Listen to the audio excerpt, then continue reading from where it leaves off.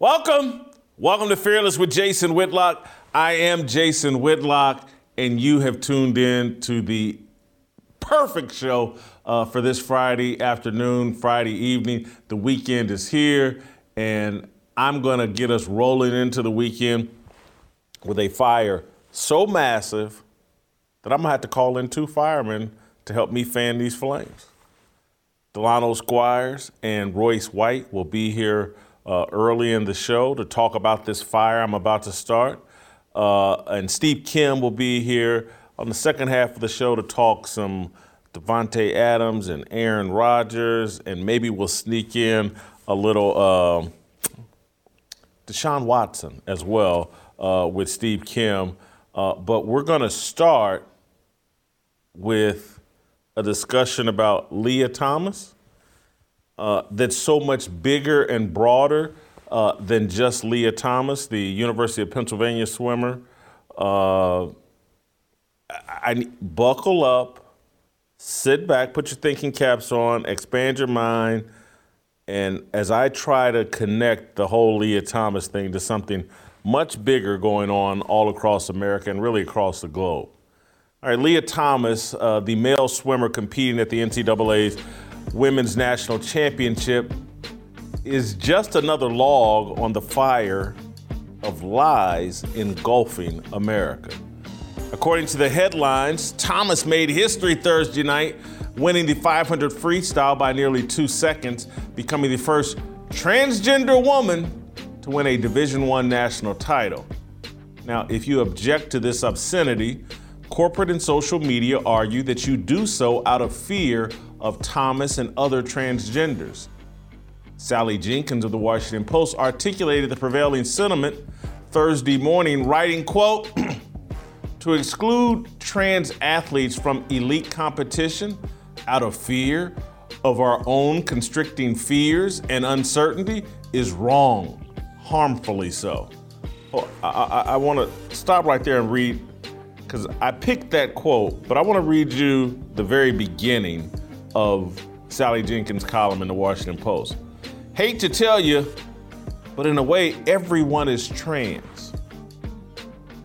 Everyone is trans, according to the Washington Post and Sally Jenkins, who's one of the most decorated sports columnists in the history of America." I've never agreed with all those decorations. She's good, but she's not what they've hyped her into being. You know, part of it is female sports writer, and they figured out a way to celebrate her. But Sally Jenkins is a good column. She's written things that I really agree with. She's written things I disagree with, but have written them profoundly in a provocative way. She's talented. Her dad, Dan Jenkins, is one of the best sports writers in the history of America. She's nuts here, though. Absolutely nuts. And this accusation that anybody who objects to this man competing against girls, we're all transphobic. See, we all allegedly have an aversion or hostility to, disdain for, or fear of transgender people. I don't fear Leah Thomas. I have no aversion, hostility, or disdain for him. There are those of us who are lie-phobic. We have an aversion, hostility, disdain, and fear of lies, particularly falsities codified into culture, rules, and law. We see an avalanche of lies transforming our once great nation into the United States of lies and chaos. We see the uprooting of truth and the empowerment of falsehoods as the climate change that will destroy the planet. Leah Thomas has no business swimming against women. He has a penis. He spent his first 20 years on this planet living and competing as a man. Despite 2 years of hormone treatment, he has the shoulders, size, and the build of a man. His reduced testosterone level doesn't qualify him for womanhood. God hands out those qualifications inside the womb. We recognize those credentials on a birth certificate. There are those of us who still believe man's science does not trump God's truth. Let me repeat, I harbor no ill will toward Leah Thomas. He is a pawn being used in the devil's game of deception. My animus is saved for Satan's collaborators, the atheists, agnostics, and so-called Christians who helped build the inferno of lies Thomas just joined. America's coalition of liars touches every demographic, every faith, and every political faction. America can't reject the Leah Thomas lie because we've swallowed too many of the others. Let me rattle off a list of lies that we have swallowed. January 6th was an insurrection comparable to Pearl Harbor and 9/11. Oh, police are killing black men so randomly that black people should live in fear of routine traffic stops. America was founded in 1619 when it enslaved its first black person. Securing our southern border, it's racist. Oh, the N-word is a harmless term of endearment when used by black people. The Declaration of Independence and the U.S. Constitution are invalid and irredeemably racist because our founding fathers owned slaves. George Floyd is a hero worthy of memorials and monuments. Marriage between a man and a woman is no different from marriage between two people of the same sex. Obese women and men, oh, they're all perfectly healthy. Abortion isn't murder or immoral. It's proof women are equal. Oh, masks stop the spread of COVID. No, wait. Experimental medical trials stop the spread of COVID. Colin Kaepernick and LeBron James are bright public intellectuals sincerely challenging the establishment's racism. Oh, here's one. Donald Trump is Adolf Hitler. No, wait. Vladimir Putin is Adolf Hitler. You get it? America is a smorgasbord of lies. White lies, black lies, brown lies, gender lies, political lies, racial lies.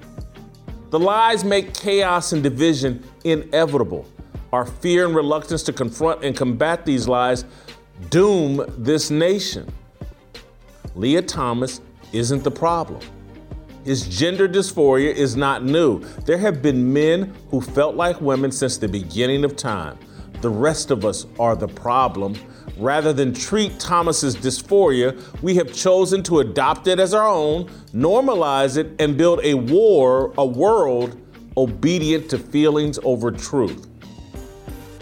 A children's hospital in Portland has issued an instruction manual for young boys on how to tuck their penises. Citigroup, the banking conglomerate, announced it will pay the travel expenses for employees seeking out-of-state abortions. The United States of Lies supports and financially rewards immorality. People who object to and or warn that the tsunami of lies will be our undoing are demonized and punished. So most of us play along. We suffer in silence, hoping the insanity will reach a level of absurdity that erases the legitimacy of all of it. We underestimate the strength of the lies that bind America's coalition of liars. Lying to yourself is similar to pregnancy. You can't be a little bit deceitful. One lie leads to the acceptance of the next lie. Nicole Hannah-Jones, the author of the New York Times 1619 Project, she cannot speak against the Leah Thomas lie because she knows that could make the LGBTQ plus crowd challenge Hannah-Jones's 1619 lie. You follow? The liars have to stick together. A Black Lives Matter supporter can't publicly question the sanity of allowing illegal immigrants to flood our southern border because he or she fears scrutiny of the sanity of BLM. Reverend Al Sharpton can't criticize same-sex marriage. Race hustlers and sexuality hustlers formed an alliance 60 years ago. Sharpton must support the COVID and mask hysteria. His lies force him to embrace their lies. he joined NATO for liars. It's likely you did too. Thinking it would bring peace, you probably jumped on board with same-sex marriage or the myth that January 6th was a horrifying, deadly conflict between police and white supremacists, or that George Floyd played no role in his own death, or there's nothing wrong with black people calling each other the N-word. Lies do not promote or deliver peace. They foment disorder. Leah Thomas is out of order because we've ingested a buffet of lies for far too long. That's the beginning of my fire. And I hope that you get the point. I early in the afternoon, I put out a column saying much of the same things, virtually all of the same things, and I'm not sure if people fully grasp it, because everybody, oh, way to go, sticking to the truth, Leah Thomas, Leah Thomas, Leah Thomas, Leah Thomas. And this is a travesty. And we don't fully grasp or understand how we're all participating in this travesty. Virtually all of us.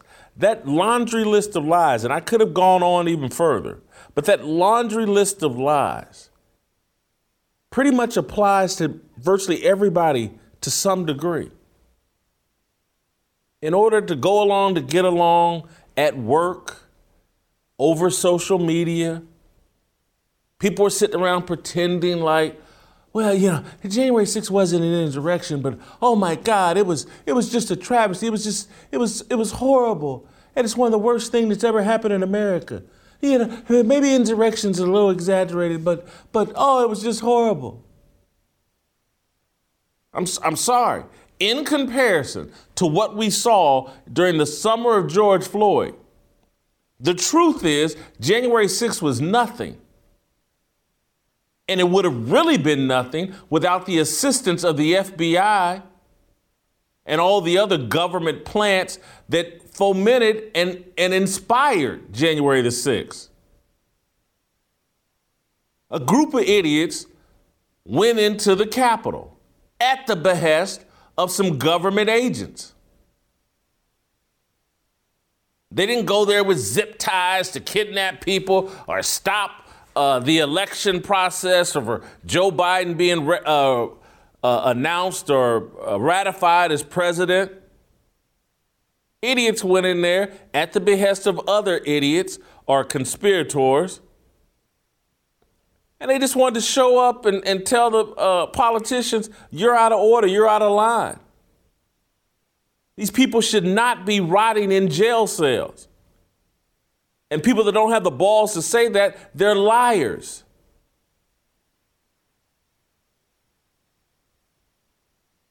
Liars who are contributing to the lie of Leah Thomas. Again, once you start accepting one lie, there's all these other lies that come along with it. When you build a culture and a society that ignores truth, is hostile to truth, really hostile to uncomfortable truths,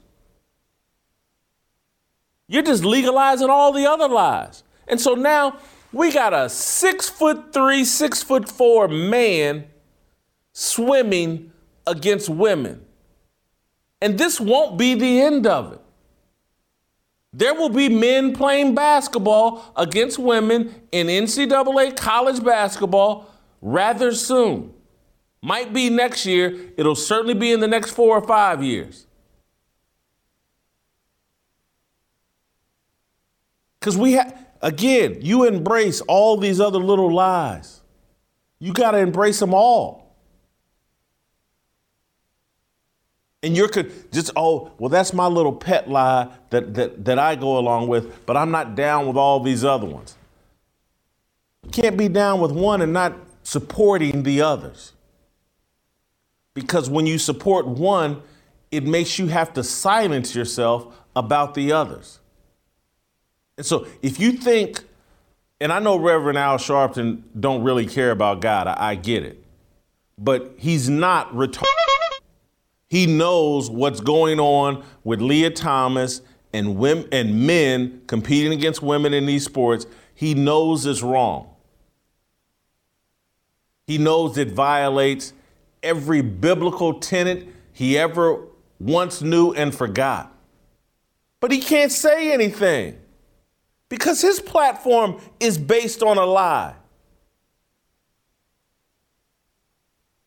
When your platform is based on a lie, you can't call out other lies. You have to form an alliance with all the other liars. And you have to either shut your mouth or join in on their lies. And that's why so many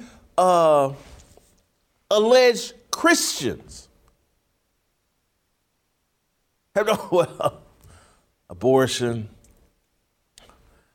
that's complicated, and I'm just going to look the other way.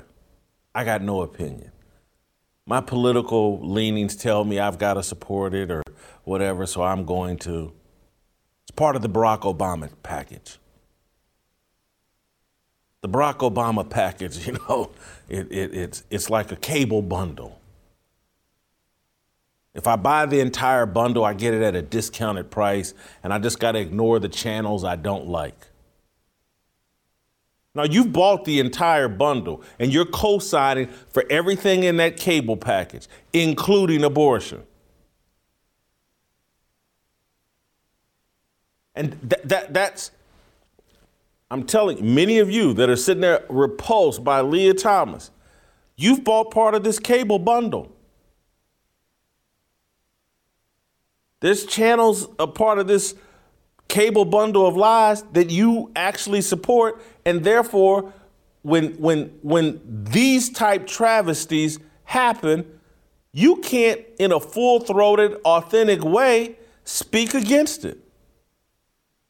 Because you're afraid your lies may get called out. Maybe you've been running around pretending George Floyd is the greatest victim in the history of America, and this generation's Martin Luther King, or hell, even Jesus Christ.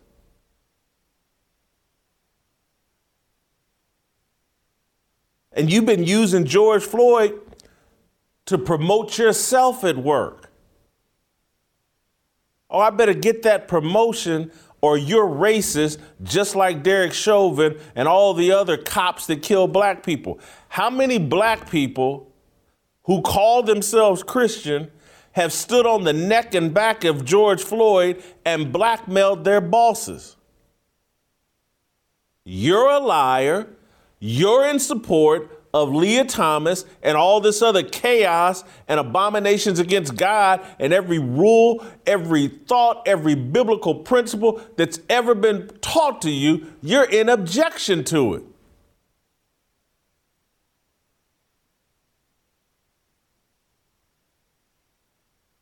Oh, Donald Trump, he's Adolf Hitler. He's a dictator. Now, because someone on CNN or MSNBC told you, Vladimir Putin, he's Adolf Hitler. You believe that now, too. And trust me on this, I don't know what Vladimir Putin is. I'm no expert on Russia. But I'm not going along. The same people that lie to me every single day, oh, this time they're telling the truth. And because they're all, Republicans and Democrats and all the TV networks, they're all saying Vladimir Putin is Adolf Hitler. These are the same people that have been lying to us the entire time. I'm not buying that garbage. They're not to bring me more than their word to get me to buy into that. The same people, put a mask on and COVID will stop. 2 weeks will break the curve. Take this shot in the ass or in the arm. It'll stop COVID. But now I'm Putin, he's Adolf Hitler. The last week we were telling you it was Donald Trump. This week is Putin. Who's it going to be next week? Jason Whitlock. He's Adolf Hitler.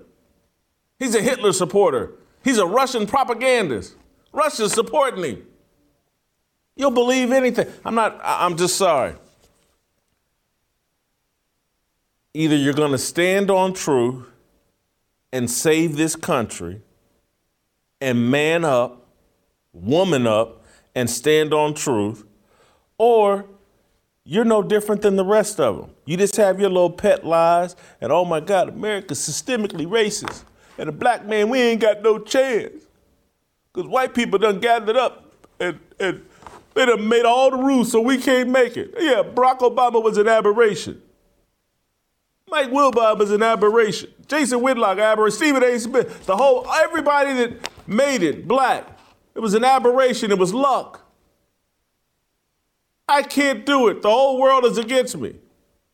Yeah, I know I say I'm a Christian, and if God is on my side, who can be against me? How can I fail? But really, I'm not a Christian. The white man is my God. And if he doesn't like me, I'm nothing. That's what you really believe. Man up and say it. You've bought the lie.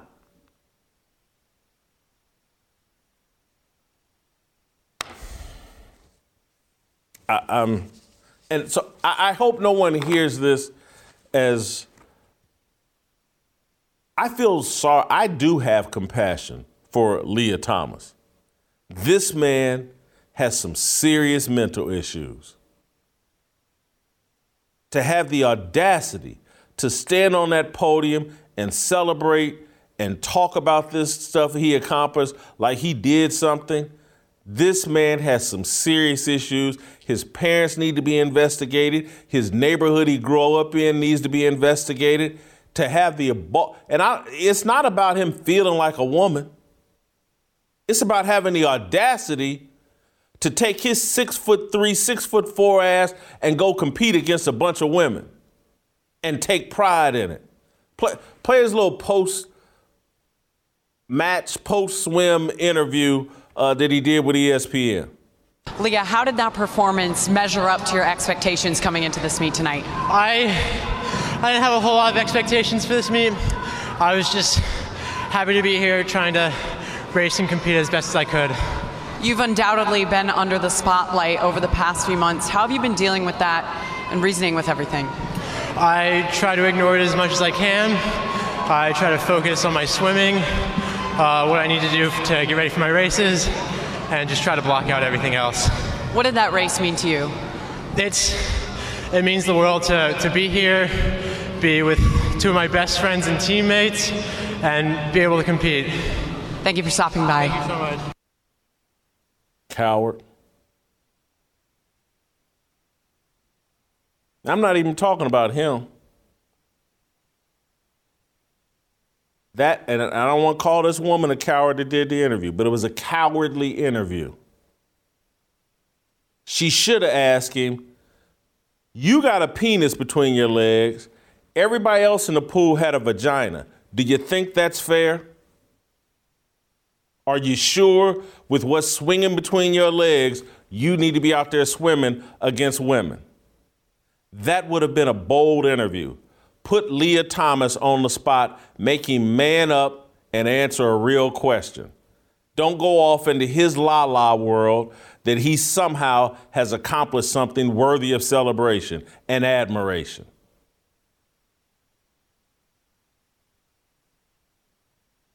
There was a woman outside the swim meet.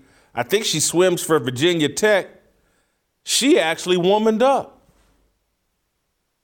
And there should have been thousands of people, or everybody in the damn swim meet should have been out there with this Virginia Tech woman who went on camera and complained about this travesty and obscenity that we're sanctioning and codifying into this society. Play the clip of the Tech swimmer keeping it 100. You're a Virginia Tech swimmer. What did you think about Leah Thomas competing today as a swimmer in this competition? What are you feeling? What are other athletes feeling?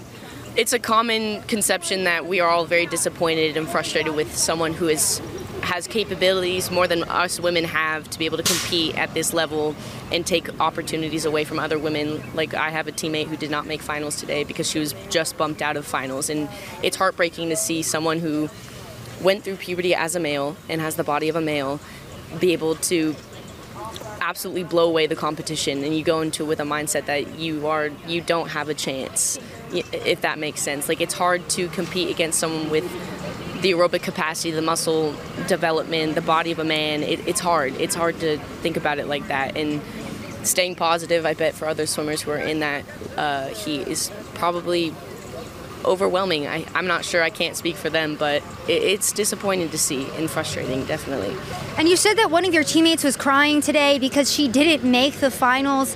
You said that she was 17th, yes, and there were 16 spots. Yes. So Leah Thomas took one of those spots. Talk to us about what your teammate was going through and that experience. She was very emotional, and it's hard to see because it's her last NCAAs, and she really loves that race, and it was just heartbreaking to see that she put all her effort into it today, and when the best time that she went in a morning session before and still not make it back. It's hard to see someone who works every day, every night, still not be able to compete against someone like that.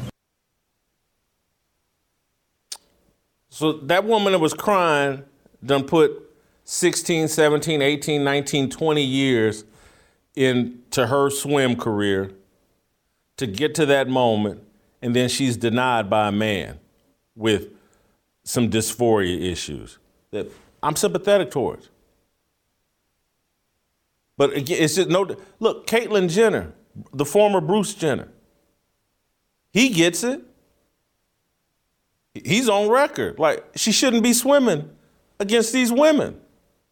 So you can have gender dysphoria and still have common sense and still have some integrity about yourself. Leah Thomas has none.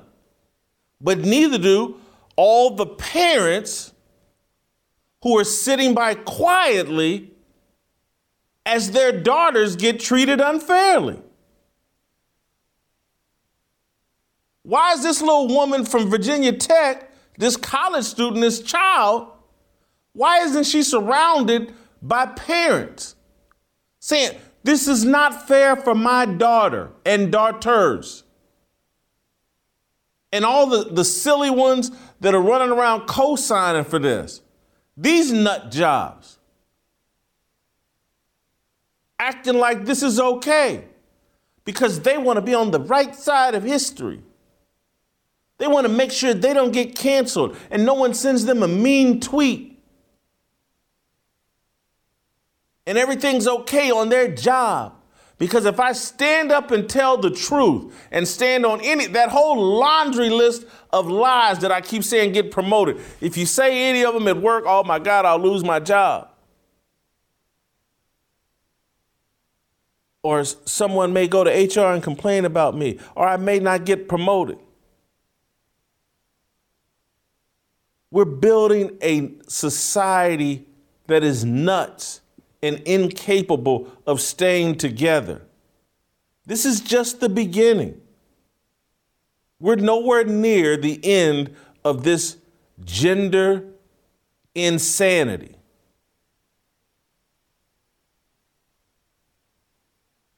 I'm sorry I went that long. I'm mostly apologizing to Delano. We're going to bring the smartest man on the show into this conversation. He wrote a column today that has some synergy with what I wrote and what I just talking about here in my monologue. Delano, we'll start with your reaction to Leah Thomas winning an NCAA Division I title, and my contention that the reason why this is being allowed and why the whole country hasn't risen up is because there are so many other lies that we have told ourselves and are telling the public that we've handcuffed ourselves to lies, and so we can't speak up against lies that aren't our, that we disagree with. And so we just have to embrace all the lies. Jason, I was listening to your monologue, listening to your fire starter. I'm hoping you gave me something for me to burn down. But I mean, I'm with you 100%. I think that there's a couple of things going on, right? I'm going to address the Leah Thomas situation first. I see so many people, including Sally Jenkins, whose column I read, who keep starting this conversation in the wrong place.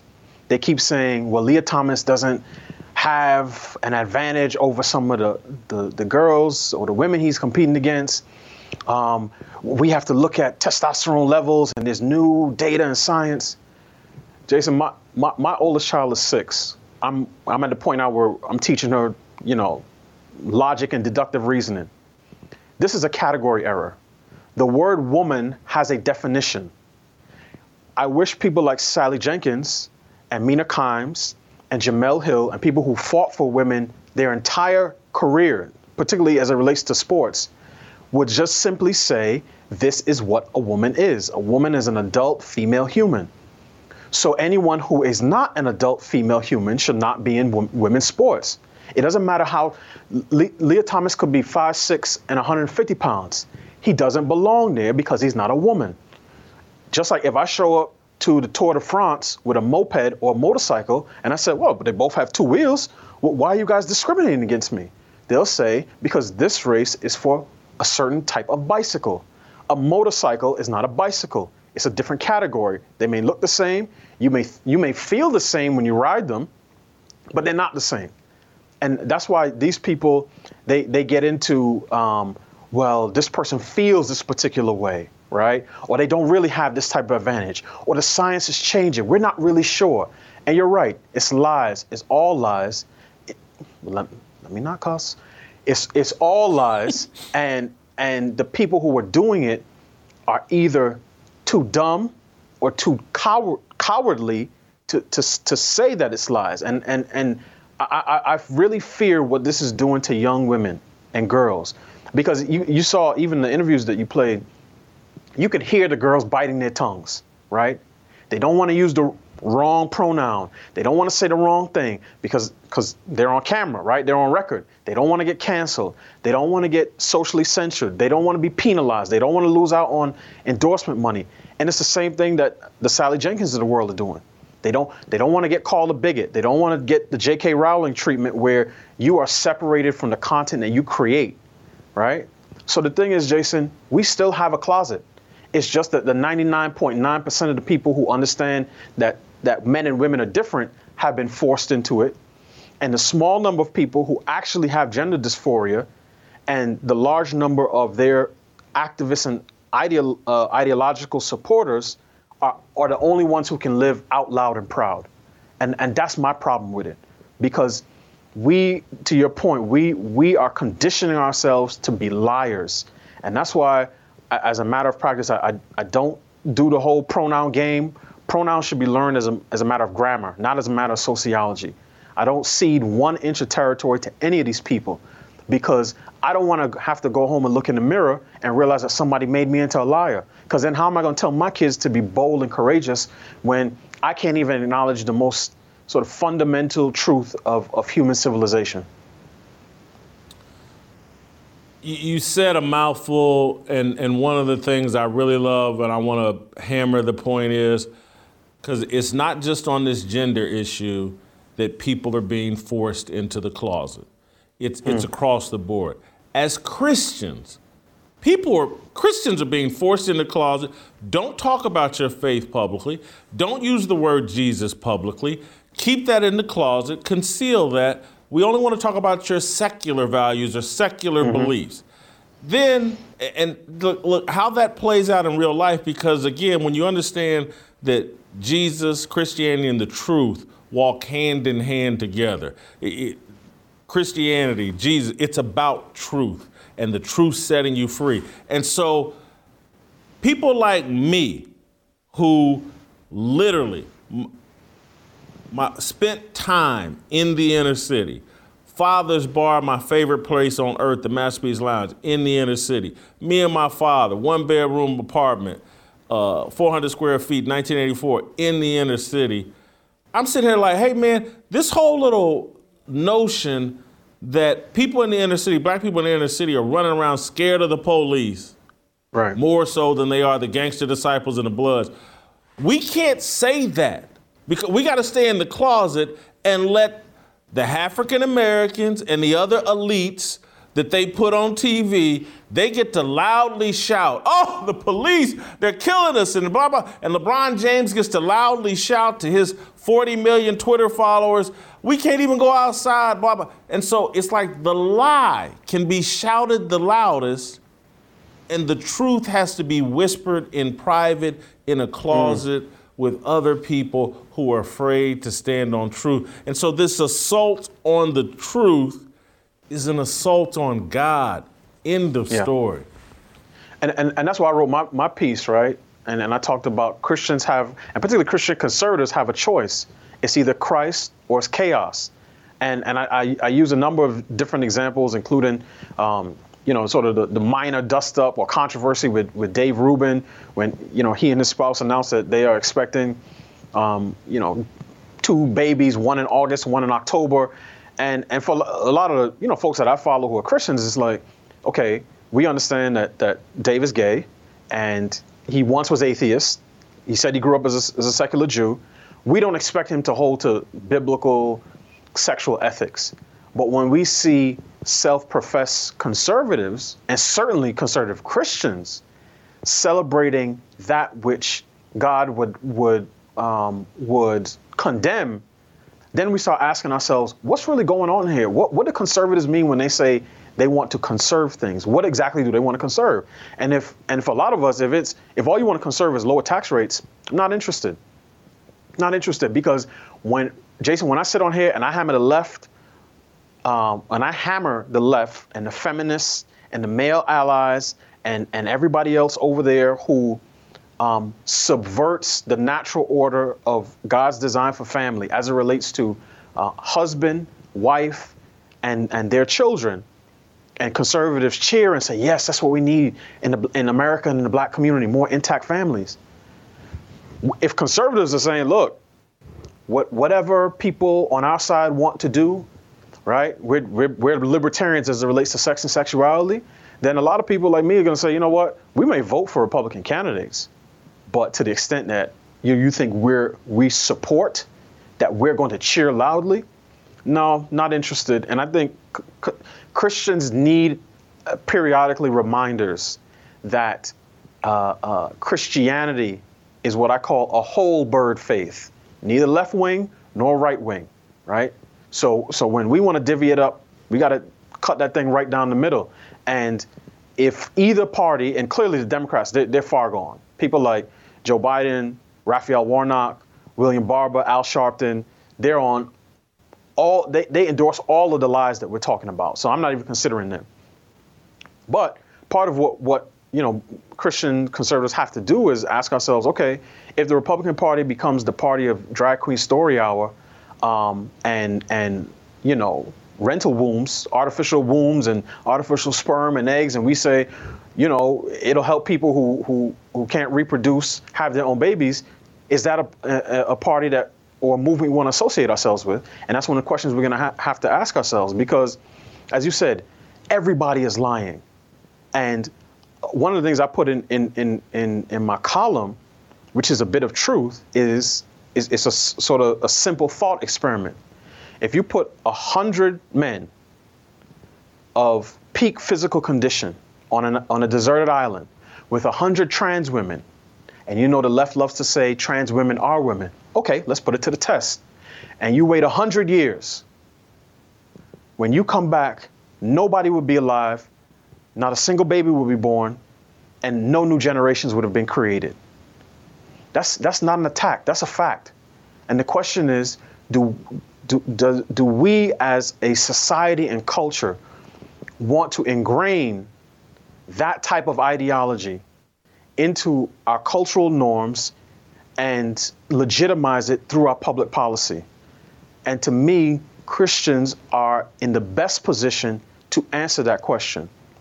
But the problem is that this entire conversation has been co-opted, as is often the case with things in our country, by the issue of race, right? And I started my column by citing Dr. King and the Civil Rights Movement and how they used the truth of the scriptures as sort of their moral calling card to turn America away from spiritual wickedness as it related to racism and violence against black folk, and turn us, particularly in that sort of lane, turn us towards the truth of God's word, that all of us are created in the image of God.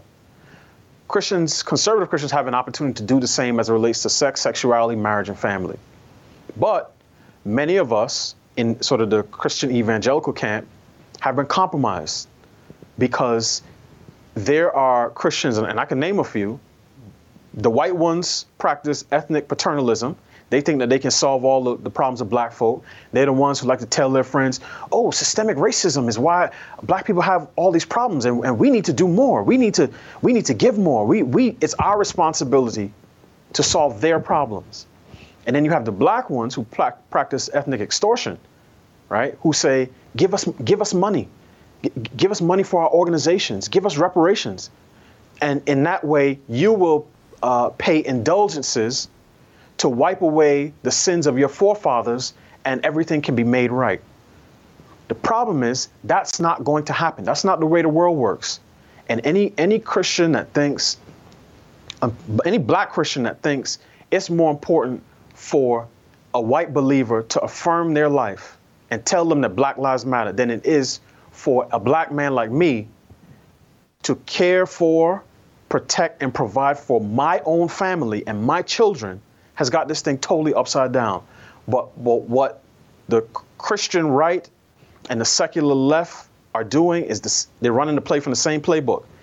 They saw that at one point, whiteness and white supremacy was the norm. White domination was the norm. And black people had to suffer oppression under that. Once that was removed through law and policy and social custom over the course of decades, other groups started to say, oh, we could run the same play. Paint ourselves as oppressed, paint whoever's above us as oppressor, and use the pain of black suffering and the strategy of the black civil rights movement to pull down that oppression. So here come the women with feminism to fight sexism. And then after that, it's the LGBT crowd to fight heterosexuality. And after that, it's the transgender crowd to fight cisgender privilege, and so on and so on and so forth. Next will become minor attracted people. Then you're going to have the transhumanists who say, I'm not human. I don't abide by time. Time is a social construct.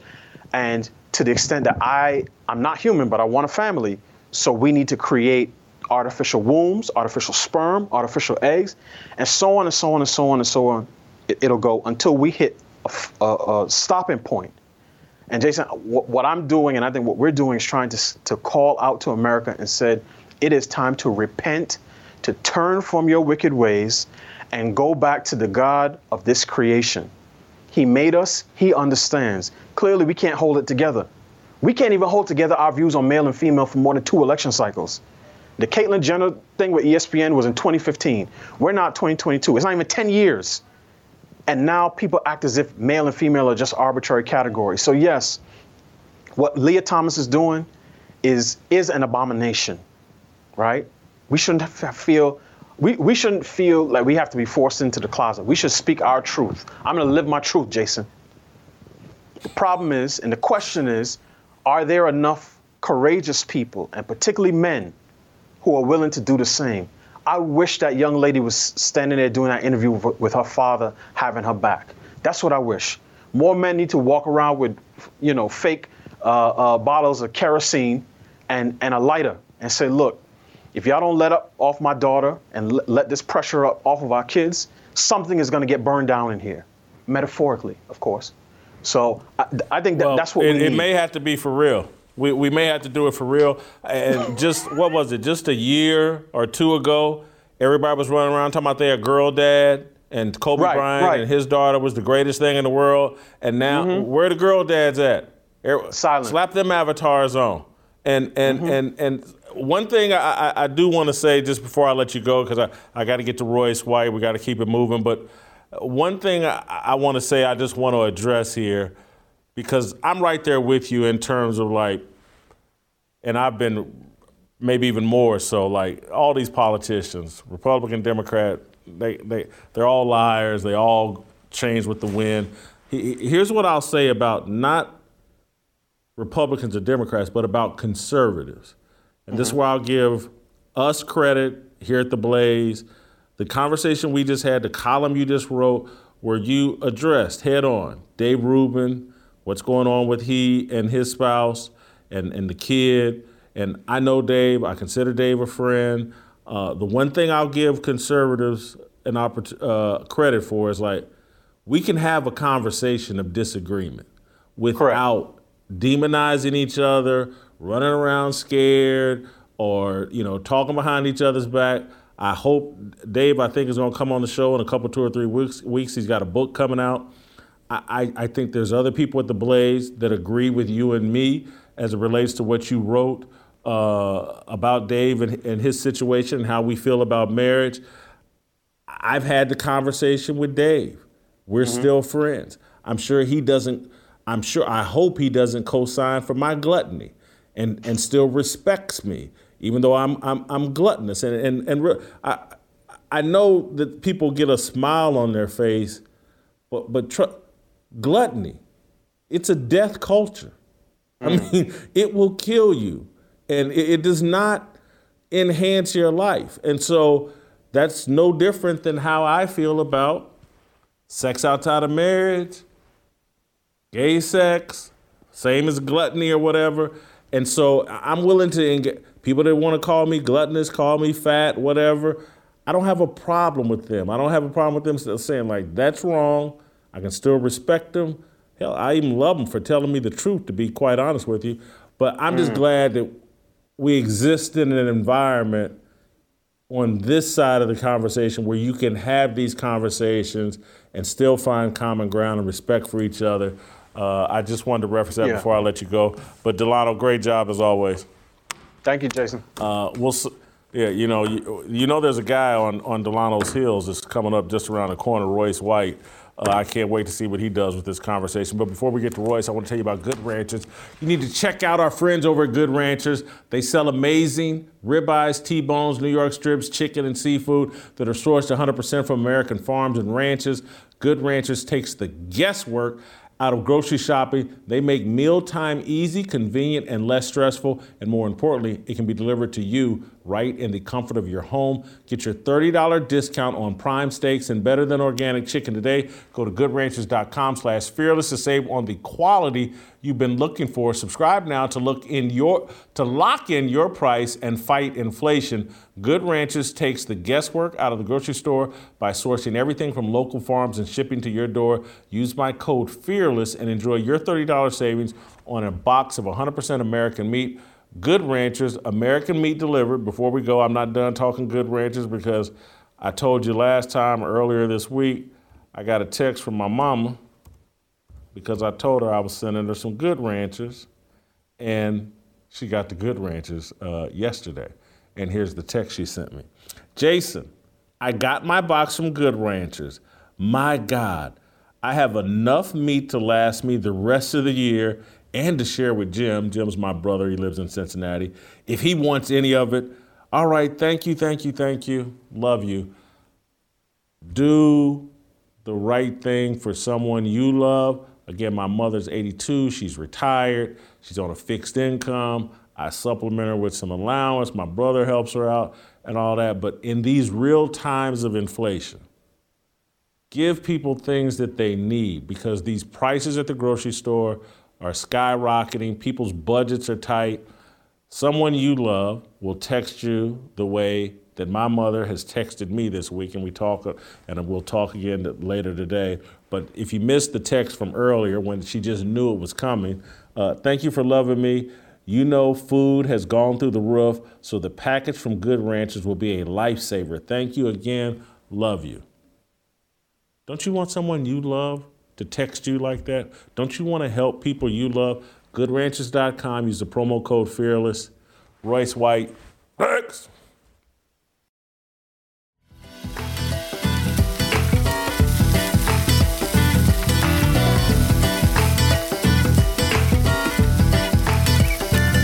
Hey, what's up, Unks? Hey, what's up, brother? How you doing, man? What you popping on? Oh, man, you know how I do, man. I'm sitting up here got this Good Ranchers jumping off. You know how I do, man. Are those burgers? Burgers? Them is good old-fashioned American Wagyu steak burgers. Boy, you better watch your mouth. Hey, man, let me tell you something. Something about this Good Ranch, I don't know. This Good Ranch has put a song in my heart. Make me want to sing. You know what I'm saying? Trying to make it look like rock stars out here with this grill. What we should do, we ought to come up with a little song, a little something, pitch to the Good Ranchers people. See if we can come up with something. What are you thinking, man? What kind of song? I don't know, man. We ought to come up with a little jingle or something, man. Something to put a little, something to, I don't know, man. Maybe something like,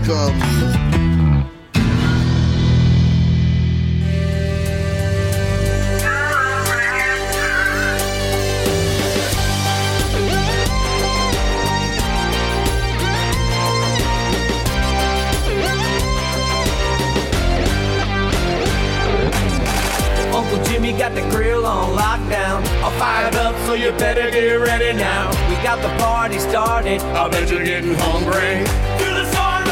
We got that black Angus bone in the ribeyes, New York strips, and top sirloins. Even got the Wagyu chicken and seafood. 'Cause everything we do is born raised in American heartland. We're cutting costs 'cause we're cutting out the middleman. Ship fresh to you.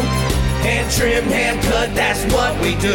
Got a lot of good folks all around this country, working their jobs, coming home hungry. And we guarantee only the best for your families. Yeah, we bring the meat, you make the memory. Good Ranchers, Good Ranchers, Good Ranchers, we're Good Ranchers. Uncle Jimmy!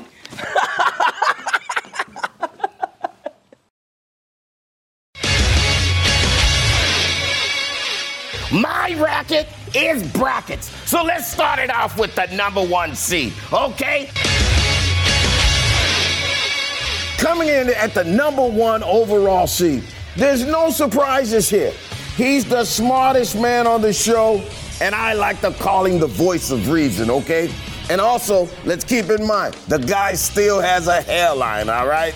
And of course, I'm talking about none other than Professor D, Delano Squires. Check it out. Cuts off his private parts and uses skin from all over his body to create a fake vagina. None of that stuff is loving. None of that stuff is kind. But we are too scared to say those things because we don't want to get labeled as bigots and transphobe. And some say he's a bubble pick, okay? Some say he's undeserving. But if you ask him, he's going to all tell you the same thing, plain and simple. He's going to say, hey, it's my show, okay? So at number 8, we got Jason Whitlock coming in. So, hey, what are you going to do? Take a listen to the clip. Forward, we went 10 years into John Gruden's emails, and we found racism in those emails from John Gruden back. We're not looking forward. We're not moving forward. The NFL, this hurts. This hurts. Those emails hurt me. I think Whitlock is tired of all of this talk about Delano being the smartest man on the show, okay? Jason is about to take this little kid to the woodshed. He's about to put the hands on him. I believe Jason Whitlock is going to take Delano Squires out back and feed him wood and water. He's going to put wood on his ass and have water coming out of his eyes. Beautiful thing. I'm going to tell you something. Put that kid in his place. Woo-hoo. Go get him, Whitlock. Now, coming in here, shaking up the foundation of the Fearless Madness. Coming in at number 2, we have the one and only, the First Lady of the Fearless family, Shamika Michelle. And she's the only female to make the tournament. She comes into this thing wearing a complete breastplate of armor. I'm still trying to figure out, why is Will Smith so insistent on showing the world that he's his wife's bitch? Why do you feel the need to allow her to humiliate you like that? And pulling the unpleasant 7th seed, the show me broke. And of course, I'm talking about TJ Moore, the 7th seed. Listen, this man has such a Tom Brady fetish that I do believe that he's starting to look like him, okay? He's a resident statistician. And he's the master of suburban number crunching, okay? And he's also a master of biblical sexual provocativity. Because a womb is substantially more valuable than sperm, right? One guy left from battle can go knock up 20 women and you can then procreate and your tribe is saved. Whereas if you send all the women to battle and you've got a bunch of men back home and the woman comes back, you've only got one baby at a time. Good luck procreating. Hey, look here, my line of business, let me tell you guys something. You pull a 7, that's supposed to be lucky. I don't know how in the heck you get that and you pull a 7, you got to go up against Shamika. But let me tell you something. This right here is going to be a good one. This right here, hey, this is the battle of the baby faces. Pretty girl versus the pretty boy. These two are too beautiful for human capacity. Neither one of these two want to get punched in the face. So I guarantee you, it's going to probably go down to a technicality. Listen, here's what I want you to do. Listen, go to my Twitter feed, go to Uncle Jimmy Blaze, and take a whole look at your entire bracket. Fill it out, tell me what you think, respond to Twitter. How do you think it's going to go?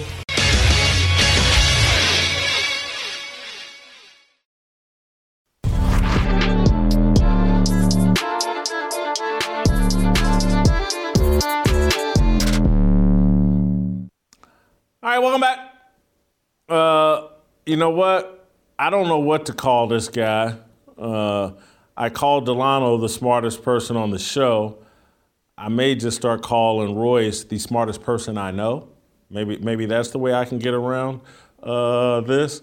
But to follow Delano up with Royce White is quite an honor and a treat. I'm looking forward. I felt like Royce was the one guy I could do a mono, fire starter. Delano could unload and take the conversation to a higher level. When I was sitting there, well, who could bring something else unique to this conversation?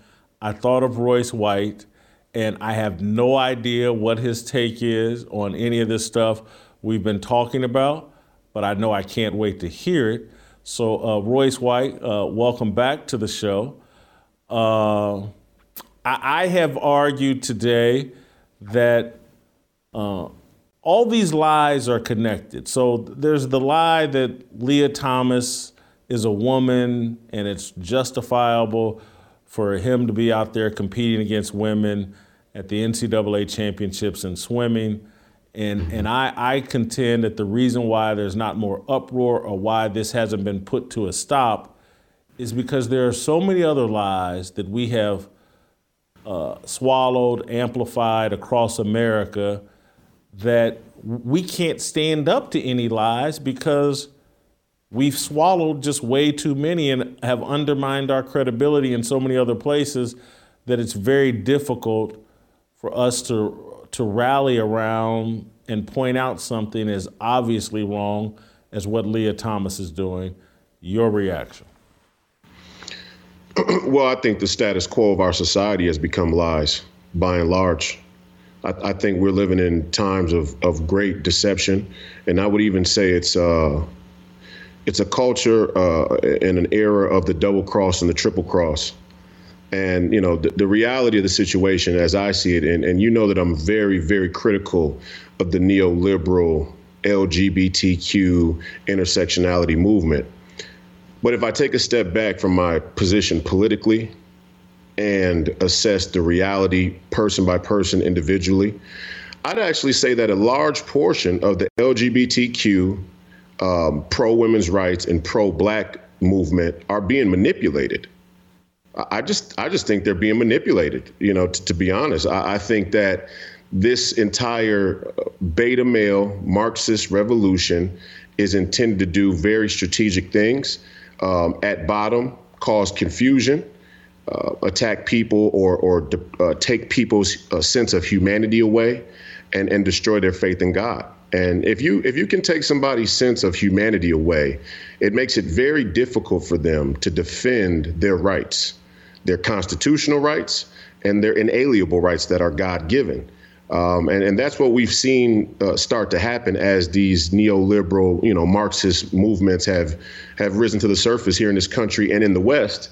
Leah Thomas, for example, a man a man with a penis, can swim with women, and we see that as a social revolution that's noteworthy and considered an achievement. Meanwhile, the NSA and the CIA and many other intelligence organizations conspire with big tech to take our data, to sell our data, to use our data, to undermine our security, our privacy in this hyper surveillance state. And nobody even has anything to say about it. Or people do, but it's said in the background, it's said in hushed tones, and it certainly isn't seen as anything noteworthy, like Leah Thomas having the right to swim in the pool with a bunch of other vaginas and be swinging a penis in the water. Royce, one of the things that disturbs and or baffles me is there are so many people who swear by science. Trust the science. And so humanity has been reduced to whatever numbers or whatever chromosomes they come up with and a DNA, or if we can bring your testosterone level down to this, that makes you a woman.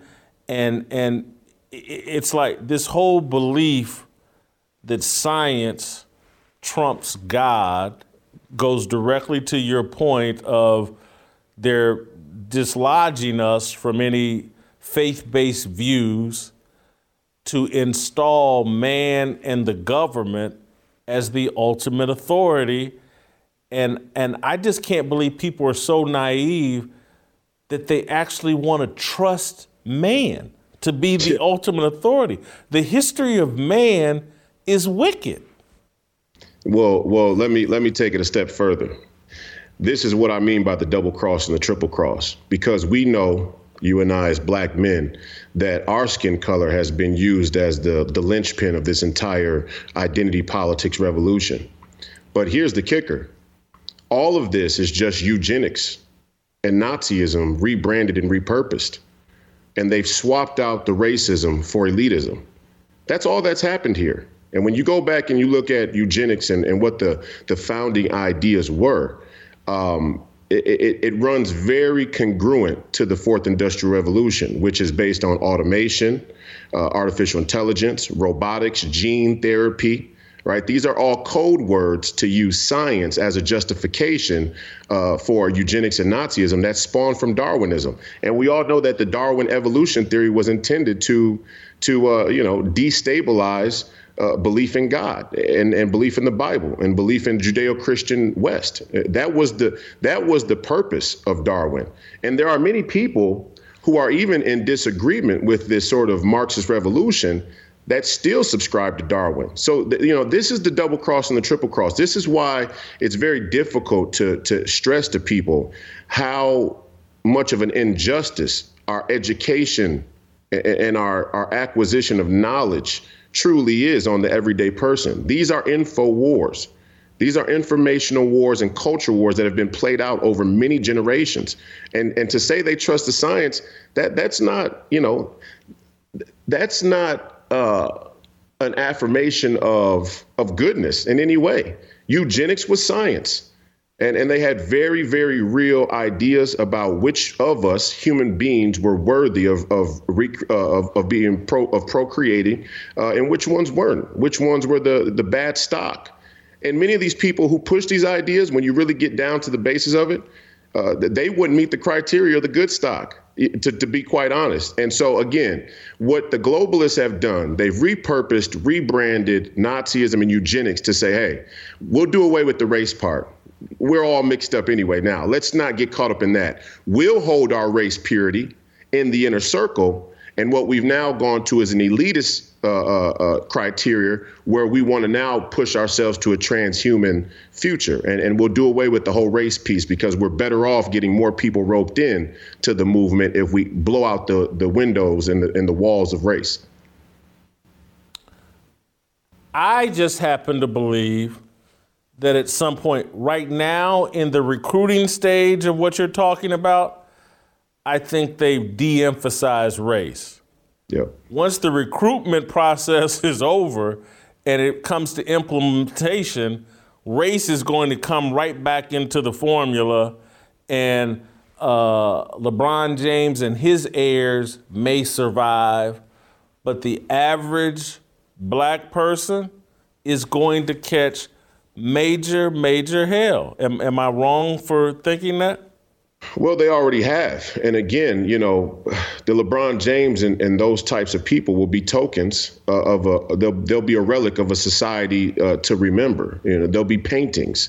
There'll be much of what they are already in the pro sports world is an art, right? They're a piece of art to appreciate over time and be sold as an asset with the rest of the estate when the owner gets ready to move on from that pursuit. And it won't change in the future when we go to a globalist agenda. And, you know, everyday common black people are already catching hell from this because 30 million black babies, which is also a product of a eugenics Nazi-based genocide, is one of the biggest political and social injustices done on the demographic of everyday working class blacks in this country. And again, in the spiritual, they want to destroy the faith in God. In the political, they want to go after your citizenship and devalue it. And you know, the race piece, I think black people, brown people, minorities are a byproduct. They're a bonus collateral damage. But really, they just want to go after the working class. They've traded in race altogether. They want to go to a social class system where the elites win and the working class are either serfs. And in the future, you know, that will be a stopgap for them being, you know, phased out by robotics and artificial intelligence. I'm going to ask you a question that I probably shouldn't ask because I don't know where it's going to go. And I'm not an expert on this, so I'm really asking for your insight because I haven't decided what I think, but I made mention to it in passing in my mono and in the column I wrote today, and I just assume you have a thought on it. But I've watched the world go from Donald Trump is Adolf Hitler to now Vladimir Putin is Adolf Hitler. And I don't know who's going to be Adolf Hitler next, but I don't know what to think of the Ukraine-Russian conflict. I'm leery of buying this narrative that Vladimir Putin is Adolf Hitler and the worst thing on the planet. And so I'm sincerely asking, because I know you run in circles where these conversations are going on all the time, what do you think of Vladimir Putin and what's going on in the Ukraine? Well, first, I'd say I think wars in our time and for many generations have been between elites and kings and not common people. So I think when people decide to go to war or use military action, it's usually the common people that suffer, whether that be economically, physically, et cetera. But I think right now, geopolitically, we have a 4-player jump ball. And your guy, Glenn Beck, laid this out as well. I shot you that text message one day and said how Beck laid this out on his show about a week after I had written it in my Substack. And I see it the same way that he does. You got the free people, right? You got the people all across the world. You have globalists, which is really the Anglosphere, right? The West. Who are, again, this repurposing and rebranding of eugenics for a world government agenda. And then you got the Chinese and the Russians. And the distinct difference between them is the China and Russia want a nationalist dictatorship, and the globalists just want an international dictatorship. So you're seeing a fight right now in the Ukraine between national dictatorship and international dictatorship. And you know, I'm not one to say what is the greater of the two evils. I will say that that us as citizens watching from a third party view, uninformed and uninitiated, and the esoteric jargon for these geopolitical conflicts in the history, many people have forgotten about the Bay of Pigs or the Cuban Missile Crisis or the pretense or the premise of the Cold War, right? So I think a lot of people are tuning in now and see what's being shown to them in terms of Russia invading Ukraine and have a very poor understanding of the history. I think Putin is our enemy in the general sense. And I would say that because for one very distinct reason, he believes in state censorship, and that's un-American. He doesn't believe in the freedom of speech as a fundamental constitutional inalienable right of his citizens. And we do. But the catch is we say we do. But in actuality, the technocracy has conspired with the government in the West to silence and censor the speech of dissidents as well. So who are we to call the kettle black in that instance or in that consideration? But I would say if I was in charge, Putin would be our enemy because he doesn't believe in free speech. And that's a fundamental cornerstone of American constitutional values. So I feel for the people there in the Ukraine. And the Russian citizens and everybody who's affected by this conflict. It'll be interesting to see what happens here over the next few months.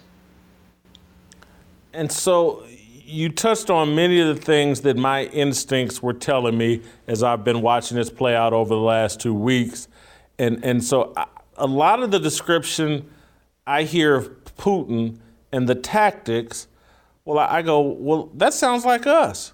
That sounds like Joe Biden. And that sounds like just what you said. Our tech companies are silencing people at the behest of the government, at the behest of the Democratic Party and their leaders. Oh, you can't let people question COVID. Oh, my God, someone like Donald Trump is an existential threat. He must be silenced across all platforms. Yep. That's the Democratic Party silencing their opposition. That's the same type of thing we accuse Putin of doing. And so I'm like you. I see Putin as a bad player, a bad actor, and someone we should be against. But I don't want to apply that standard to Putin if I'm not willing to apply that same standard right here at home to the people who are operating just like Putin. Well, here's the three-card Monty with it. Putin believes in a nationalist dictatorship, like I said. So his concept is that corporation and the state should be merged at the level of the nation state. The globalists believe that the corporation and government should be merged at the worldwide level. So there's a distinct difference in how that plays out in a place like America, where you have two political parties that sometimes pose as opposition to one another in many respects. It's not really the Democratic Party that has used big tech to censor its opponents. Big tech and the corporatocracy is integrated with the Democratic Party that the Republicans sometimes are merged in with and are in on it with. And they have went out and tried to censor dissidents and fighters for freedom. So it's not really the Democratic Party. The Democratic Party is actually the puppet in it. The corporations, the corporatocracy, the Fed, the central bank cartel, the medical industrial complex, the media industrial complex, the military industrial complex. Big tech's just a more recent player in it, but they're actually running the Democratic Party. And I think that's an important distinction to make and orienting oneself and looking at these things. But I agree with you overall that, yeah, the Democratic Party and their agenda has certainly done exactly what they accuse Putin of. And all the while, they're still very soft on China. And what China has done to the Uyghurs in East Turkestan is much more atrocious than what Putin has done in the Ukraine already. Now, there is an argument to be made that a very hard line to be drawn is for one nation state to transgress another nation state's sovereign border. And in that case, you could argue that China has not done to the Uyghurs what Putin has done to the Ukrainians. However, if your baseline standard is the violation of basic human rights, then China has done to the Uyghurs 100 times over what Putin has done to the Ukraine. And that's just a matter of fact. And oh, by the way, it just so happens that they also have implemented the eugenics, Nazi-based gene ethnic cleansing that came from and stemmed from the early eugenics movement in the West and in Europe. So you see right there the allyship between the globalists and China. And I think China's just sitting back going, let's see how this plays out between Russia and the West, and we'll pick our next move, that is advantageous for China, because China's religion is China. Right. They do have a religion. It's the Chinese people. They believe they have the mandate from heaven, and that gives them authorization to be the center of the world. And they plan to go back there, and they're not shy about saying it. Thank you, Royce. Good stuff as always. Gave me much to think about this weekend. That's Royce White, the smartest man I know. All right, get your Fearless Army swag at shopblazemedia.com/fearless. Steve Kim.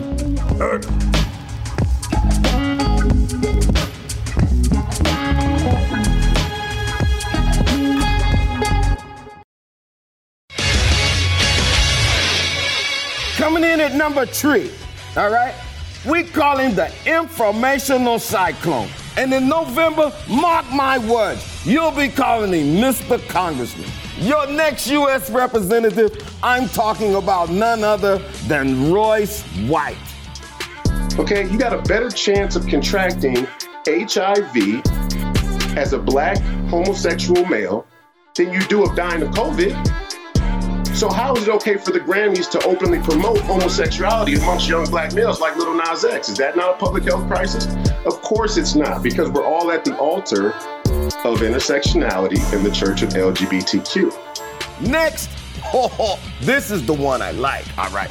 This here, the man that put the K in K-pop, okay? Jason calls him the Korean Koshel. He's coming in at a number 6 seed. And of course, I'm talking about Steve Kim. As a writer, you have to represent the feelings of the public. And if he would have asked me, is the season done yet? And I would have said, yeah, Chick Hearn just put it in the refrigerator. Lights are out, Jello's jiggling, eggs are cooling, butter's getting hard. It's over.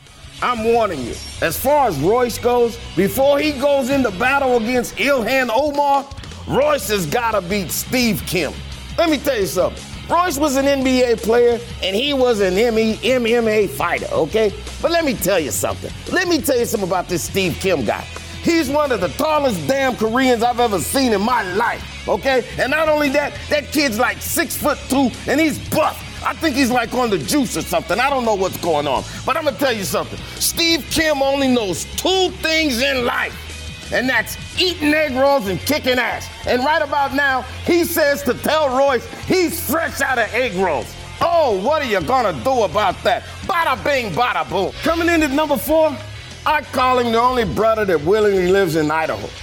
Jason just the other day called him the Idaho potato, and the dude's been on a rampage ever since. And of course, I'm talking about none other than the chocolate milk dud himself, Dave Shannon. The Bible requires us to actually have a death penalty. The Bible says that if you spill man's blood, by man's blood shall his blood be spilled. It actually requires eye for eye, tooth for tooth. It's actually a judicial system that if you take a man's life, the Bible requires that a life needs to be taken. I mean, hey, what are you gonna do, okay? Dave's gonna be going up against our number 5 seed. Coming into the tournament with the power of the Holy Ghost, we got the pastors. And of course, I'm talking about Pastor Bobby and Pastor Anthony. And you know who they got in their corner? That's right, they got the big guy. And of course, I'm not talking about Jason Whitlock, the big guy, okay? Like what Biden said, everybody's being persuaded and normalizing what is clearly contrary to what the Bible says. And it takes people, we've got to be clear, even as we speak with love, we've got to be clear about what's true about these things, because it's crazy. But I've got God on my side. And if I stand with God, we'll never lose. We may be outnumbered, we may be overwhelmed, but we won't lose if we stand up. So listen here, the voting's open on that battle. That's right, the holy war. Who you think's gonna win? Hey, to cast your vote, go to my Twitter feed, Uncle Jimmy Blaze, and vote on that number 4 and 5 matchup.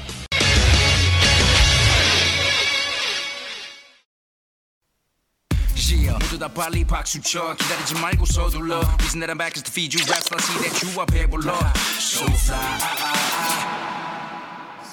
All right, welcome back. We're going to roll out to Los Angeles and bring in Steve Kim and talk a little sports, although we have been talking about Leah Thomas, but we just got done talking about Ukraine and Russia with Royce White. But I want to end the week talking a little sports with Steve Kim. Davante Adams has moved on from the Green Bay Packers. Some people call Davante the best wide receiver in football. He's joining the Las Vegas Raiders. He's reconnecting with his college quarterback, Derek Carr. It was kind of a big move that people were connecting to Aaron Rodgers. Oh, my God, what's Aaron Rodgers going to do now? No Davante Adams. Did Aaron Rodgers take all the money? Is that why they couldn't? But according to all reports, Green Bay was willing to pay Davante Adams what he wanted. He wanted to reconnect with Derek Carr.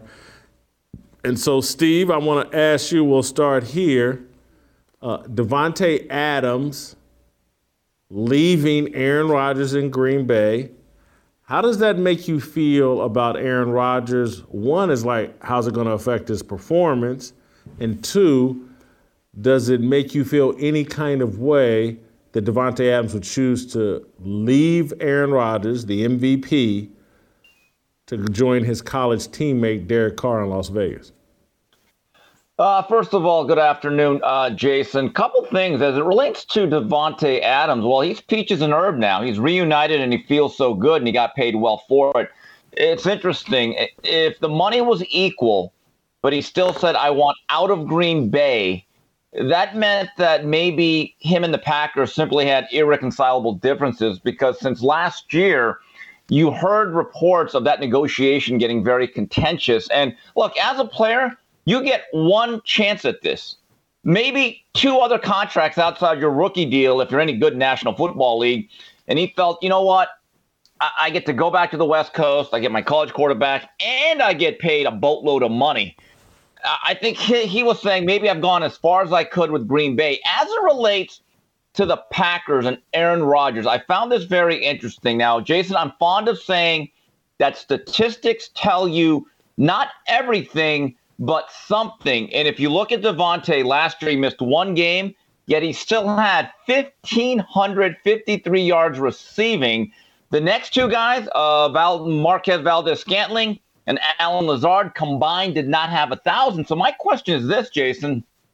Is a Jordy Nelson walking through that door? And now they got some draft capital with this big deal and shifting things around. It's really frustrated a lot of Packer fans throughout the country that the last 5-6 years, they've never given Aaron Rodgers a bookend receiver. In other words, Jordy Nelson had a James Jones. He had a Jennings. Now you got to basically start over from scratch and say, okay, who's your number one guy? This is going to be interesting to see who is affected more in their performance. Is it going to be the wide receiver or the guy that got him the ball? Is it the chicken or the egg? I'm hoping that the Green Bay Packers select Warren Central product, Purdue product, David Bell. People have him slated. He ran a 4.6 at the combine, so people have him slated as a second-round pick. If he's there in the second-round pick and they take a receiver in the first round, they're going to be very happy. David Bell will be an impact rookie, but that's just my bias. He went to my high school. He's one of the best kids I've ever met. Jim, I want to bring Uncle Jimmy into this conversation just because the Las Vegas Raiders, like everybody in the AFC West, making major moves.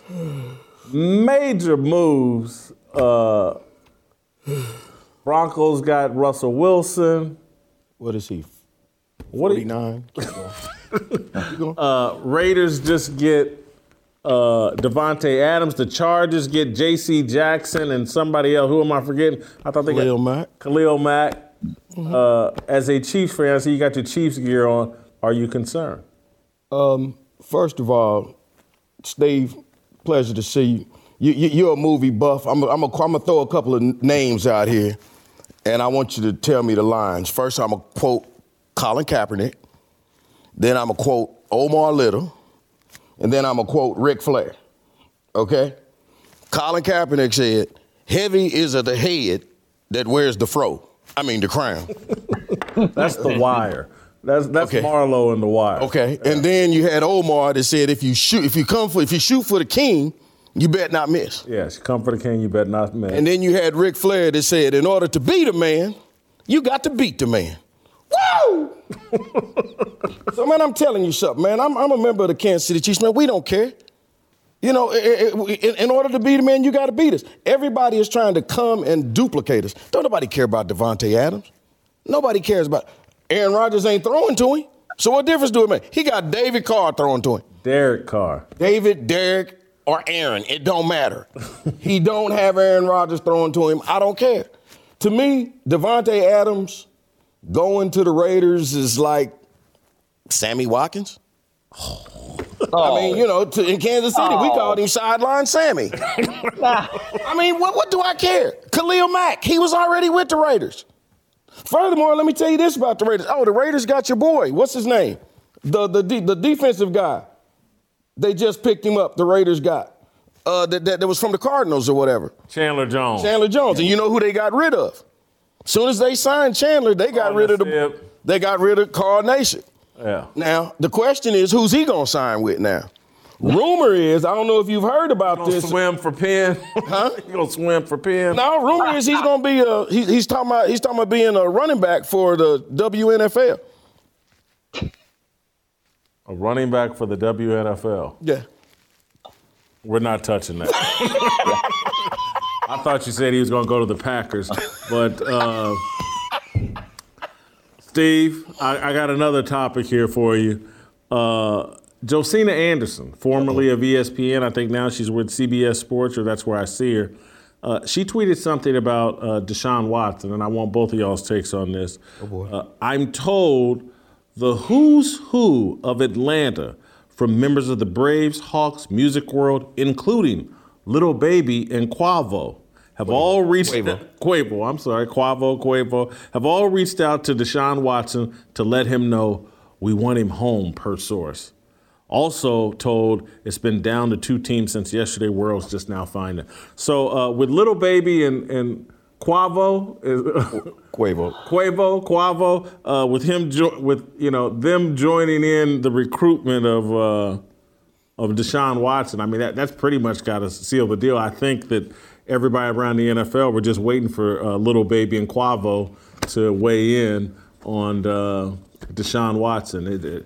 With that endorsement, that's like Mel Kiper and Todd McShay coming in on Deshaun Watson. It's got to be a done deal in Atlanta.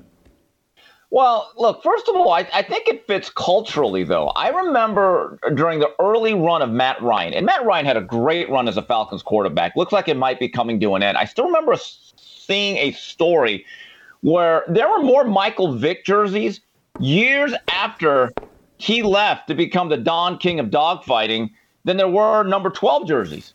And they embraced Michael Vick. Even to this day, I still believe that him and Deion Sanders are the 2 most popular players in that franchise history. And it's obvious to me they feel like, hey, we want a black quarterback and we want one of the best ones possible. But I also think, in all seriousness, for Deshaun Watson, this works because he played at Clemson. From a regional standpoint, it works. Look, for some reason, he believes I got to be close to home. I want to be as close to Clemson as possible. I don't think he wants to be in Carolina. The pieces seem to be fitting here. But, the fact that T.I. and Mayor Keisha Bottoms, I don't know if she was on that list or not. I don't think that's exactly the recruitment that I would go by to choose my next franchise. Yeah, do we know where Killer Mike is on this? Has he co-signed for this? Has Killer Mike endorsed Deshaun Watson? What's Big Boy and Andre 3000? Now, Marcellus give you that work. Don't talk about Andre. I like was Big Boy. Mayor, anyway. Was Mayor Andrew Young involved? Get some old school people in there. Jim, Little Baby. I don't know if you remember me telling you the story. It's probably 2 or 3 years ago. Me and Quavo, shot dice together at the Cosmopolitan. And he had a backpack full of $100 bills. And he would just reach into his backpack and throw them onto the table, and they'd count up the money. He was making it rain on you? He's making it rain on the dice table. I mean, literally, he had a backpack full of $100 bills, and he'd grab a handful, throw them onto the dice table. They'd count up the money, and he kept sure. Wasn't very good. He lost. He emptied that backpack, and they left and went to another casino. They went and grabbed another backpack and went to, I think they said they were going to the Wind or someplace else. And Quavo married to Cardi B? No, that's Offset. Oh, Offset. Yeah, I forgot. Offset's married to Cardi B. Okay. Quavo, Offset, and Toenail. That's who it is. Is that who the Migos? Jason. Are they the Migos? Yes. Yeah. All right. Jason. Yeah. Go ahead. Jimmy. Yeah. I don't know if you saw this last night, but this is what I do for Fearless. This is the type of soldier I am. I get into the trenches. I put myself through actually watching a college basketball game. And I have a few random thoughts real quickly. Number one, that UCLA game with Akron's one of the worst games I ever saw. I mean, they threw up so many bricks. My TV screen has a crack in it. I thought they were playing homage to Russell Westbrook. But I have to tell you, the only thing worse than them was the TNT studio crew. I felt bad for Seth Davis. They had Rex Chapman out there. They need to just let him retweet other people's material. He's terrible on air. Frank Martin has no more hair left, and he's very gravelly. And then they have a women's basketball player, Candace Parker. She looked pretty nice. It's literally the worst studio show I've ever seen. And it's an indictment that Charles Barkley, who literally admits, like me and you, Jason, we know no college players, is actually more interesting and insightful than anybody on that whole crew. And the only thing worse than them, this is a personal thing of mine, and you talk about DIE, right? The diversity, inclusion, that thing. It's affected Sonic commercials. I've always thought those two original white guys were hilarious. They were quirky. They were funny. They were like Abbott and Costello. They had this great chemistry. Now they're trying to do every single group now. Race, creed, color, sexual. They're terrible. Bring back the original Sonic white guys. That's what I got from watching tournament basketball on a Thursday night. That's what I got from it. I watched some of that Thursday afternoon, and this is not because he's a friend of mine, but Frank Martin, they've done Frank Martin no favors by putting him with that crew. Frank Martin, I found very credible as a college basketball coach, talking about the game, but you put him in that crew of that diversity, inclusion, and equity crew, because Rex Chapman's there because he tweets far left-wing stuff he knows nothing about, or he can't articulate very well his thoughts on college basketball. I mean, it's amazing what benefits you get from joining that left-wing mob. Rex Chapman was convicted or accused of or charged with stealing a bunch of stuff to support his drug habit, and boom. He puts out a left-wing Twitter feed, and next thing you know, he's on, TNT or whatever, to somebody, TBS, somebody's college basketball broadcast. Pretty amazing. The thing I like about Steve Kim, or the thing I like and occasionally don't, he's going to get his talking points in whether I want him or not. That was Jason. That was me going. And how you going to talk college basketball? Yeah, that's him calling out. How you gonna talk college basketball and not mention Kentucky getting beat by who'd they get beat by? St. Petersburg? Yeah. Yeah, Jason. Look, first of all, he said he watched college basketball. His TV got broke good. That's what he get. No better for him. Yeah. I guess Jamal Mashburn must have had a bad game. And by the way, do we have time? I have a Leah Thomas take, if you don't mind. Do we have time? Go ahead, Steve. It's your show. What difference does it? Korean Cosell, take over. You own the building. Go ahead. No wonder Koreans and blacks don't get along. My God. Hey, can I just buy some weave and get out of here? Get your hands off that orange juice. Okay, we're past that. All right, so the Leah Thomas situation reminds me of that 80s movie. You guys have to both seen it. Remember Soul Man with C. Thomas Howell? He was that white law student who wanted to get into his favorite law school, so he took a pill to become black. And there was this famous scene where they're playing pickup basketball at this Ivy League school, so he's a black guy at that point. He was automatically the first pick. And he's like, no. And he ended up being the worst player. It was kind of like me when people would choose me to be the math tutor. I'm like, no, I'm not really that kind of Asian. And so literally Leah Thomas is the opposite of that. And it goes to show you that any time a male transitions to being a Leah and goes into women's sports, they automatically become world class. And so I think that's where the uncomfortable nature comes from people like Sally Jenkins and Mina Kimes. They've been championing how good women's sports has been for 20 years, and one swimmer has debunked that narrative. Steve Kim. Do you got anything else, Steve, on the Steve Kim show? I'm good. I got to get lunch. Good? I'm hungry here, Yeah. Could you give me a pack of smokes and some weave? Well, And, you sound like Hattie. Hey, could you get me a pack of Coors when you're out there? Cool. Hey, you know what, remember one Steve? thing. Now that you're here, no, I'm not gonna let you go now. I'm going to make you participate in the approval rating for Aaron Rodgers. Why not? Yeah, why not? I mean, since it's his show. Yeah, it's his show. Delano's pissed right now. Who the hell he thinks he is?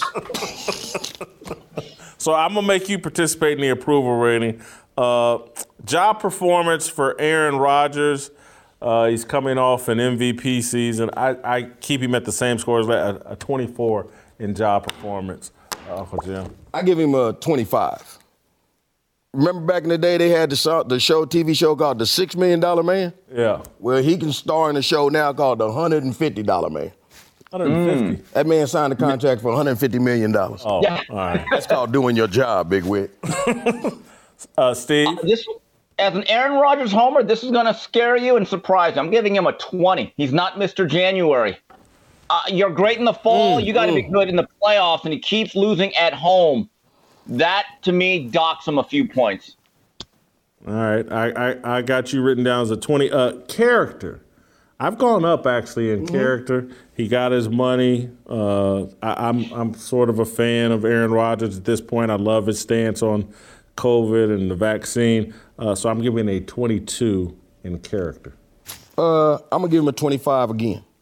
First of all, the character, I like the little rock and roll grunge character that he plays on the State Farm commercials. Yeah. I do like that, but the thing that I don't like about him is he gets sacked a lot. And I don't know, Steve, you're a fan. I don't know if you noticed this, but here, as a matter of fact, let's take a look at some of the people he's been getting sacked by. No. I'm going to tell you something, fellas. I could be wrong, but that's an offensive line I could get behind. They got some sunshine coming from the behind or whatever? I'm just saying, I could get behind that offensive line. That's all I'm saying. All right. I give him a 25. 25. Steve, where do you have him on character? I'm going to give him a 24. The only thing I'm going to dock him for is that once that thing came out about the immunization, he should have said, yeah, I lied to you, so what? What are you going to do about it? I don't think he should have capitulated 1 minute about that thing. Authenticity is our next category. You maybe should have saved that comment. I'm going to give him a 19 in authenticity, down a point. He's pretending like he's not, or according to reports, he's not bothered by Davante Adams choosing Derek Carr over him. I don't know how authentic that is, so I gave him a 19 in authenticity. We're close. I give him a 20. Because first of all, I'm going to be honest with you. He's one of the few players in the NFL that had the C.A. Jones, a.k.a. Kahunas, to stand up to the NFL, to Dr. Fauci, and to just this whole political thing regarding COVID. No, whose pronunciation is worse, Quavo or Fauci? Fauci. Well, anyway. Quavo makes more sense than Fauci, I think. Bottom line is, Aaron stood up to it. Aaron stood up to all of the nonsense. He's like, and he never budged. And I just give him respect because to me, he's just an American. We need more of that. Steve, where do you got him out on authenticity? I'll give him a 25 because he's not afraid to alienate teammates or family. I love the consistency. And then it factor. I went up to a 23. He got a $150 million contract. He is definitely it in Green Bay. He's the only thing in Green Bay right now. So I got him at a 23 in it factor. I'll give him a 21. Green Bay better be careful because Green Bay, I think Aaron Rodgers might do Green Bay just like Kobe Bryant did Los Angeles in this last year of his contract. He'll build up his stats, but they ain't going to get no championships. That's a good analogy to segue to you, a Lakers fan, Steve. Steve, it factor, where you got him? I'm going to get him at a 20. Until he starts winning and getting to a Super Bowl, I'm going to keep him there. You got to. Let me just tell you something. If he only wins one Lombardi trophy, that'll be a letdown on his career. No ifs, ands, or buts about it, gentlemen. All right.